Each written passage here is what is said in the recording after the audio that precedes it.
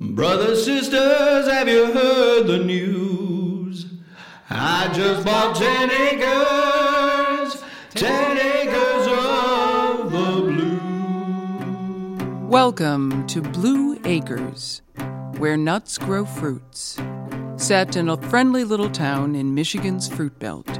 Excuse me, are you really going through with this? Y'all get away from here. Go back to your big city and let us be. Episode 6. Be careful. After the visit to the farmer's market with his parents, Jake's head was spinning. All these ideas for new products, but the blueberries were still in the field, and he still had to get them out of the field. And then, of course, there were endless distractions. Today it was visiting firemen. People who just show up because you're doing something different, or interesting, or novel, and they want to be a part of it. Or just see what you're up to. This was going to be one of those days. Andy, my favorite auto mechanic. Where did you get that old beater of a truck? It was rusting out in back of my uncle's place in Indiana. I had to clean up the carburetor, but it's working fine. At least good enough to bring these beehives up. You're going to need them for pollination. These guys sting, right? They can and they will, if you act weird around them.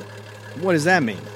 Running, waving your hands, trying to bat them off you. You mean just acting natural when you're about to be attacked? Look, when you work around bees. Hold it there, Andy. Isn't that why you're here? Okay, scaredy pants, I'll handle it. But if something happens when I'm not here, you'll have to be a big boy and take care of it. I just can't drive up here every time you do something stupid. Like?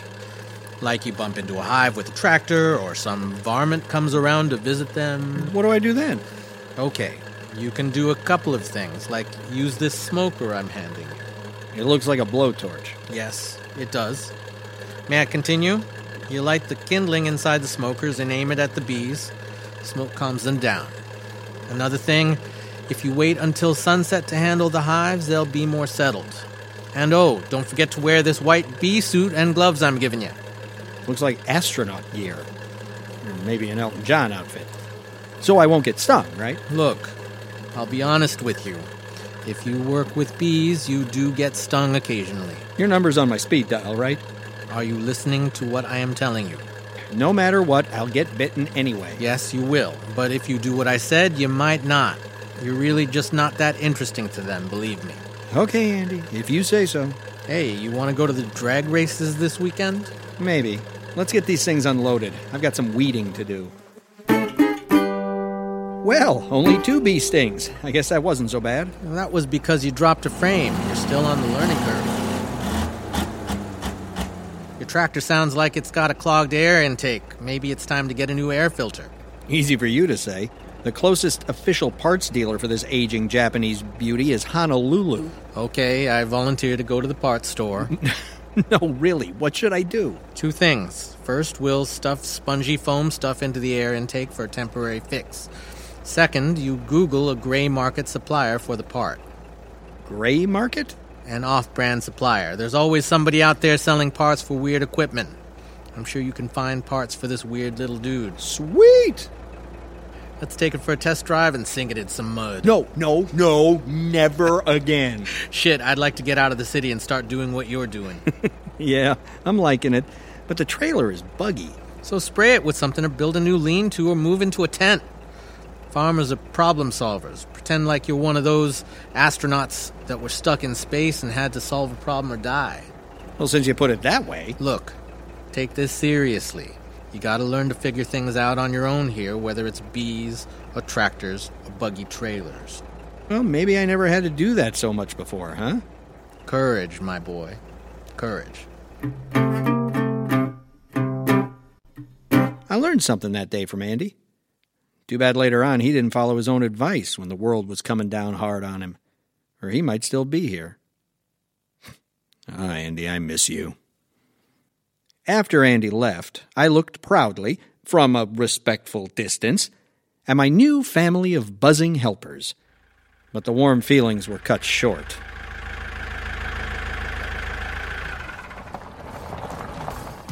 my older brother, Peter, visiting fireman number 2, pulled up. Of course, unexpectedly. Jake, you need to get these ruts fixed for people to drive in without wrecking their springs. Hi, Peter. Good to see you. Give me a hug, little brother. I love hugs. Ain't that right, Iris?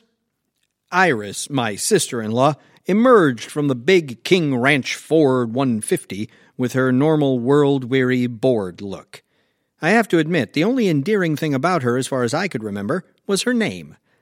I liked women with flower names. Hello, Jacob. What a cute little farm. You don't have any animals running around, do you? I'm sure you remember that Iris has lots of allergies. He actually meant phobias. Was it a long drive from California? A little over 3 days. I got some great mileage with this diesel engine. And we stayed in some really interesting Motel 6s on the way. Speaking of 6s, my brother has a 6-figure job with the government near San Francisco, but lives with a depression mentality. We can hang out here for a little bit. We're staying at Mom and Dad's, and they're taking us out to dinner this evening. Well, let me show you around. Oh, Iris, I might have a pair of boots you can wear. Those pumps might not do real well out in the field. I'll be fine. I can wait in the truck. No, I want to show you the berries and... Let her do what she wants. Hey, didn't I send you a special scissors for your nose hair last Christmas?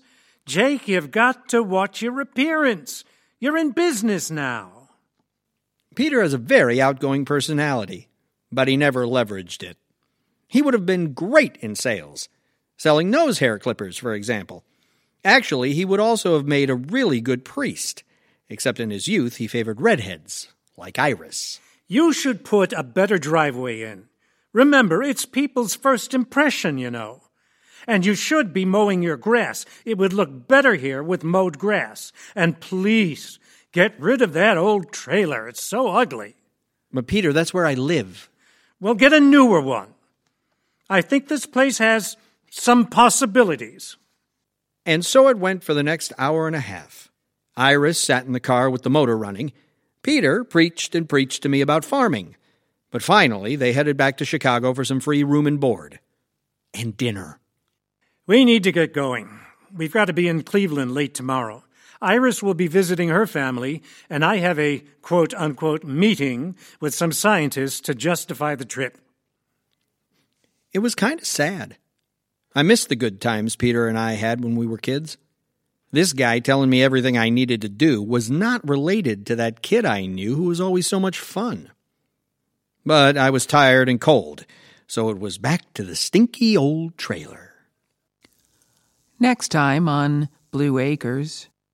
Oh my God, they're turning blue! See you down the road. This program was written and produced by Frank Corrado. Find out more about Blue Acres at www.joesblueberries.com/acres.